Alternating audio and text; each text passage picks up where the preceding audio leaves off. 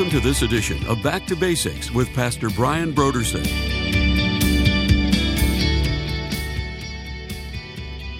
Why are we shocked that things are the way they are in the nation that we live in? If the very people of God could come to a place where they had no love, no acknowledgement, no desire to follow God, then why would we think that it would be any different with us? I mean, it's human nature to turn against the Lord. It's human nature to pursue our own will and to shun the will of God.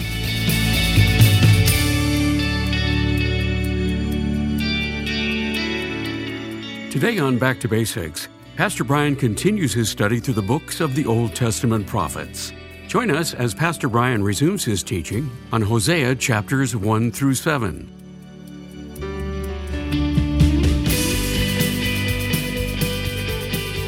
Now, here's Pastor Brian. The people of Judah and the people of Israel will come together. So again, the nation has been divided since the time of just after Solomon, and it's still yet in the future when the nation comes back together under the Lord. So now the second chapter is dealing more with the judgments that are going to come upon the nation. So Israel, the punishment and the restoration. So say to your brothers, my people, and your sisters, my loved one. So you're not loved, say you're loved. You're not my people, say you're my people. Now, he goes on in verse 2 and he says, rebuke your mother, rebuke her, for she is not my wife and I am not her husband. And so as we go down through this is the Lord using the analogy of the husband and wife and speaking about the nation and why it is that he's setting them aside, or why it is that he's rejecting them, or why it is that they're no longer loved because of their, as we've said, their continual adultery. So God sees this unfaithfulness on the part of the nation to him. He sees this in the same way that Hosea would see Gomer as she was an unfaithful wife.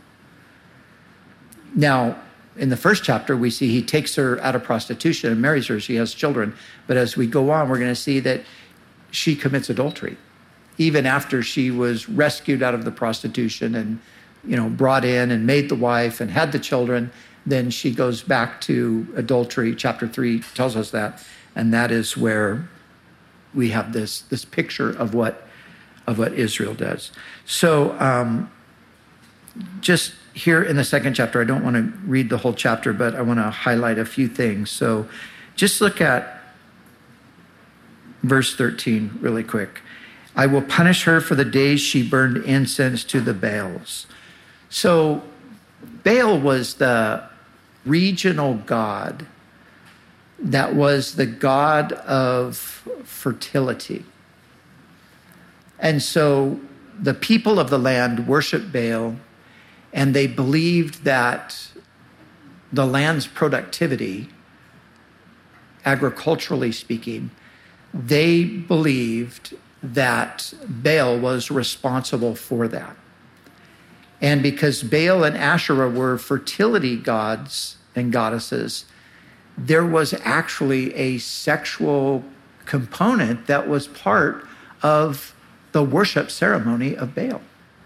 So when the people engaged in Baal worship, which was their way of securing agricultural blessing, they did this through sexual acts, perverse sexual acts.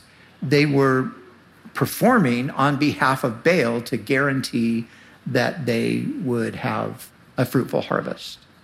So this is what the nations did, and this is what the Israelites embraced. And so they turned away from trusting God, who gave them the land, God who they would have understood if they remembered from their own scripture, God who made the world and everything in it, God who made the trees. And, God was the one who said he's going to give them a land that's flowing with milk and honey and so forth. But they forsook the Lord and they followed after the nations and they worshiped Baal. So that's what he's talking about when he says, I will punish her for the days she burned incense to the Baals. Now, verse 14, therefore I am now going to allure her, and I will lead her into the wilderness and speak tenderly to her. Then I will give her back vineyards. So we see again, it's almost like as soon as God pronounces the judgment on Israel, he immediately comes back and says, but I'm going to bless in the end. I mean, this is the kind of love that God has. And the further we go here, I mean, you're just going to see how intense this is. And the analogy that God's using between a man and a woman, a husband and a wife, God is the husband in this. And what you see is his unfailing love, despite the thanklessness and the infidelity and the disregard for his love, that it doesn't stop him from loving. And so as soon as the judgment comes out of his mouth, he immediately turns around and says, I'm going to lead her into the wilderness. I'm going to speak tenderly to her. There I will give her back vineyards. I will make the valley of Achor a door of hope. The word Achor means trouble. I will make the valley of trouble a door of hope. There she will respond as in the days of her youth, as in the days she came up out of Egypt. In that day, declares the Lord, you will call me my husband. You will no longer call me my master. I will remove the names of the Baals from your lips.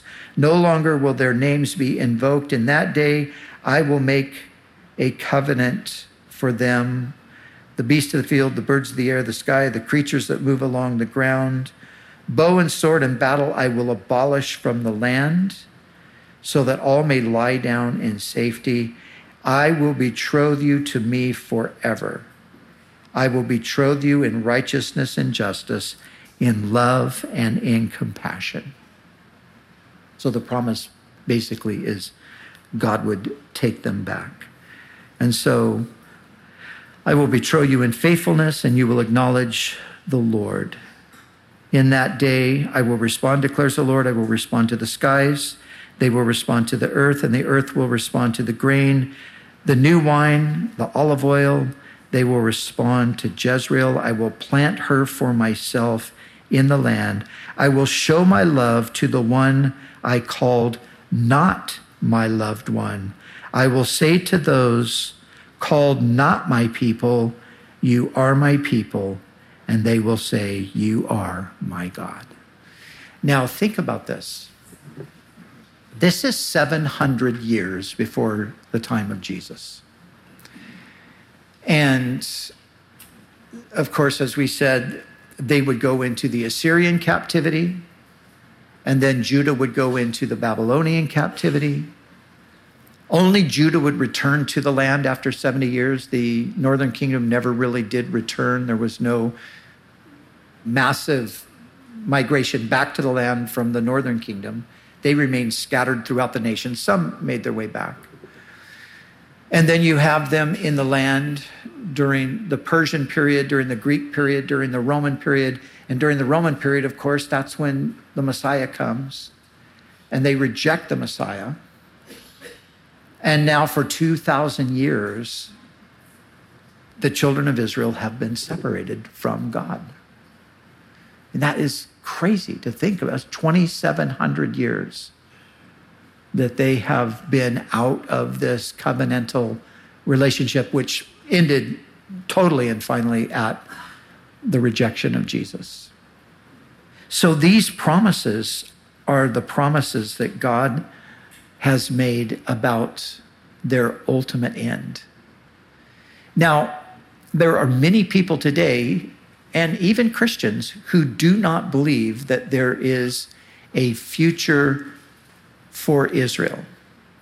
They believe that Jewish people can be saved, and they believe that Jewish people will be part of the God's in God's kingdom and all part of that. But the distinct national identity is forever gone. It's a thing of the past. But, every time I hear people say that, I just think, how can you possibly read these prophets and come to that conclusion? You have to just kind of ignore what they're saying. Because God is saying to them, you're not my people, but in the future, I'm going to call you my people. He's talking to a specific group of people that he promises to call them once again his people. Now, in a minute, we'll see this is even more clarified. So, look at chapter 3. The Lord said to me, go show your love to your wife again, though she is loved by another man and is an adulteress. Love her as the Lord loves the Israelites, though they turn to other gods and love the sacred raisin cakes. So I bought her. This is Hosea. I bought her for 15 shekels of silver and about a homer and a lethek of barley. Then I told her, you are to live with me many days. You must not be a prostitute or be intimate with any man, and I will behave the same way toward you. Now, here's the parallel. For the Israelites will live many days without king or prince, without sacrifice or sacred stones, without ephod or household gods. Afterward, the Israelites will return and seek the Lord their God and David their king. They will come trembling to the Lord and to his blessings in the last days. So look at what this is saying. The Israelites will live many days without a king or a prince. So we saw, right at the end of Jeremiah, we saw how they went into captivity. And there has not been a king sitting on the throne of David since then. No king has sat on the throne of David since then. So many days without a king. Yes, many, many, many days without a king. But then many days without a sacrifice.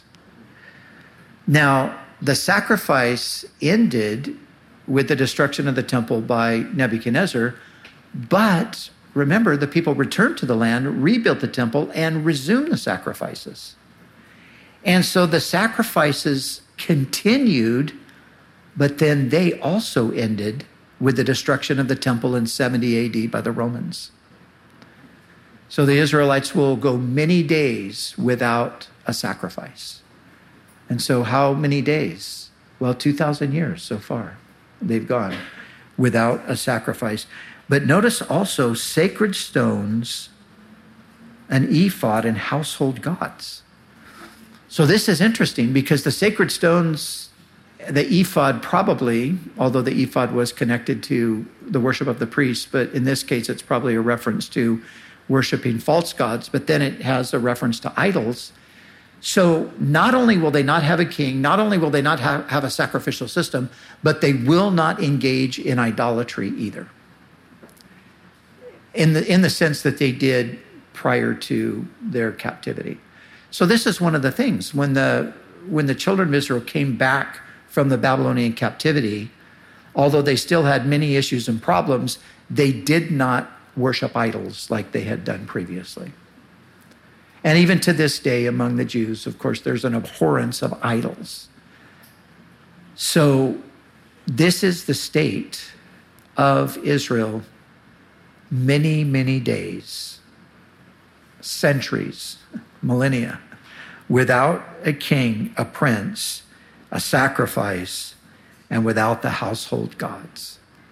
So that will be how they will remain. But afterward, the Israelites will return to seek the Lord their God, and here's the key, David their king. So David, their king here, is not David. David's long dead and gone. David, their king here, is a reference to the Messiah. So we would understand this to be Jesus. They will then, after many days, seek the Lord their God and Jesus their King. They will come trembling to the Lord and to his blessing in the last days. So, and of course, Jesus said this. He said to them, you will not see me again until you say, blessed is he who comes in the name of the Lord. So he indicates you're going to see me again, but not until. And then you think of when the Lord was about to ascend into heaven and the disciples were with him and they said, Lord, you see, they understood that the kingdom would be restored to Israel. That's what they thought was going to happen. And so they said to Jesus, are you at this time going to restore the kingdom to Israel? And Jesus said, it's not for you to know the times of the seasons that the Father has put in his own authority, but you will receive power when the Holy Spirit comes upon you. So Jesus doesn't say, oh no, guys, that's not going to happen. You got it wrong. There is no restoration of the kingdom to Israel. He just simply says, now's not the time. That's in God's hands. Now's the time for you to go and preach the gospel to all of the nations. So they will seek David, their king. So really, there is no solution to the problem. The solution is Jesus. And at this present time, Israel is still in that place of not my people, and they are happily not his people because they are very much rejecting the Messiah still to this very day. Somebody was telling me the other day there are 250,000 Jewish believers in Jesus the Messiah that want to make what's called aliyah. They have a right to Israeli citizenship because they're Jewish. They want to move to Israel. The government absolutely will not let them in because they believe in Jesus. If they were 250,000 Jewish Buddhists or Jewish Hindus or Jewish atheists or whatever else you want to tag onto it, they roll out the carpet for them. But because they're believers in Jesus, they are unwelcome. So that's the condition still to this very day. So, chapter 4. And now from chapter 4, I want to go through 7, but I'm just going to touch on some verses. I'm not going to read all of the verses. If you want to read through them all on your own, that will be great. But I just want to touch on some of the things that are said here. So the 4th chapter is, again, the charge against Israel. Hear the word of the Lord, you Israelites, because the Lord has charge to bring against you. Why? Because there is no faithfulness, no love, no acknowledgement of God in the land. You know, it's hard to, think about this. We look at our own nation and we could say similar things. Obviously there are lots of believers in the country still. Thank God for that. Lots of churches and so forth. But we know that when it comes to politics and when it comes to the system of the world, we know there's no place for God in any of that in our nation at all, really. No faithfulness, no love, no acknowledgement of God in the land, for the most part, apart from the church. And we think about that, and I think we all think, gosh, how crazy is that? But think about it, as crazy as it is in the United States of America, think about how crazy it was in Israel. These people, we have theories. We have theories about the existence of our nation, how it came into existence. A lot of people, the providence of God brought America into being, so it could be a light, a city on a hill. There's all of these kinds of theories. They might be right, they might not be right about the founding of the country. And whether they're right or not, we're baffled to think, how could the country be so far removed from God? Well, this country here was literally established by God, handpicked, pulled out of Egypt, brought through the Red Sea, and miraculously established in the land, and they have no faith in God. So my point is simply this. Why are we shocked that things are the way they are in the nation that we live in? If the very people of God could come to a place where they had no love, no acknowledgement, no desire to follow God, then why would we think that it would be any different with us? I mean, it's human nature to turn against the Lord. It's human nature to pursue our own will and to shun the will of God. Now, here's a passage that I think many will remember. It's one of the oft-quoted passages from Hosea. Look at verse 6. My people are destroyed from lack of knowledge. How many have heard that passage before? It's a common one. And of course, it's spoken, this is the context, it's spoken to the nation. But it in principle, it's true for everyone, not just for Israel. People are destroyed for lack of knowledge. Not knowledge in general, but of course, the reference here is knowledge of God. It's astounding to me where people go when they reject God, personally and collectively. You know, as we see a collective rejection of God in the culture, and look at where things are going. And the direction is really, in the end, if it's not stopped in some way, it will end in destruction. Because when we refuse the knowledge of God, when we refuse to listen to God, when we refuse to take his commands seriously, then inevitably it will be our demise. It will bring anyone down. That's only where it can lead. And so he goes on, because you have rejected knowledge, I also reject you as my priest. Because you have ignored the law of your God, I also will ignore your children. So again, see, the knowledge is specific. It's the knowledge of God. The priests were the ones who were responsible to teach the people the knowledge of God. And so because you have rejected knowledge, I also reject you as my priest. And this is something that has always been a reality, that even within the people of God, you have those in positions of leadership who actually reject God and lead people in the rejection of God. But I mean, it's just exactly this thing. The priests, the leaders, sadly, are oftentimes the ones who are compromising and then leading the rest of God's people astray. And so everyone is going to end up being destroyed because of the lack of knowledge, but it starts often at the top. It's sad, and it happens over and over again.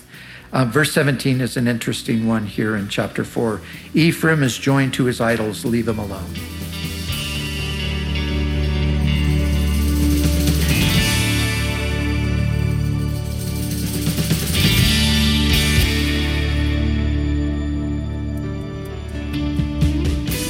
And now let's join Pastor Brian in the studio as he shares about this month's resource. Hi, Pastor Brian here, and it is almost Christmas. And of course, this is a time of year when everybody is aware of this holiday. They're hearing Christmas music as they're out shopping, and yet not everyone knows what Christmas is truly all about. So we have a great offer for you for this month. It's a small book, and it's entitled, Is Christmas Unbelievable? It's written by Rebecca McLaughlin, who is an excellent writer and has so many good things to say here. Really a great little book to give to a friend, a neighbor, a family member at this time of the year. So I would encourage you to pick up your copy of Is Christmas Unbelievable by Rebecca McLaughlin. Again, this month's resource is a book titled, Is Christmas Unbelievable? 4 questions everyone should ask about the world's most famous story by Rebecca McLaughlin. You can order the book, Is Christmas Unbelievable, by going to our website, backtobasicsradio.com. Scroll down until you see the photo of it and then click on the Donate button. When you give a gift to Back to Basics, we'll send you the book Is Christmas Unbelievable? 4 questions everyone should ask about the world's most famous story by Rebecca McLaughlin to help equip you to defend the faith. It's our way of saying thank you for your generous support of this ministry. We'd also like to remind you that all of our other resources are waiting for you at backtobasicsradio.com or by calling our request line at 1-800-733-6443. That's 1-800-733-6443. Our desire is to encourage you in your daily walk with God. We'll continue next time with more valuable insights from Pastor Brian as we study together in the book of Hosea.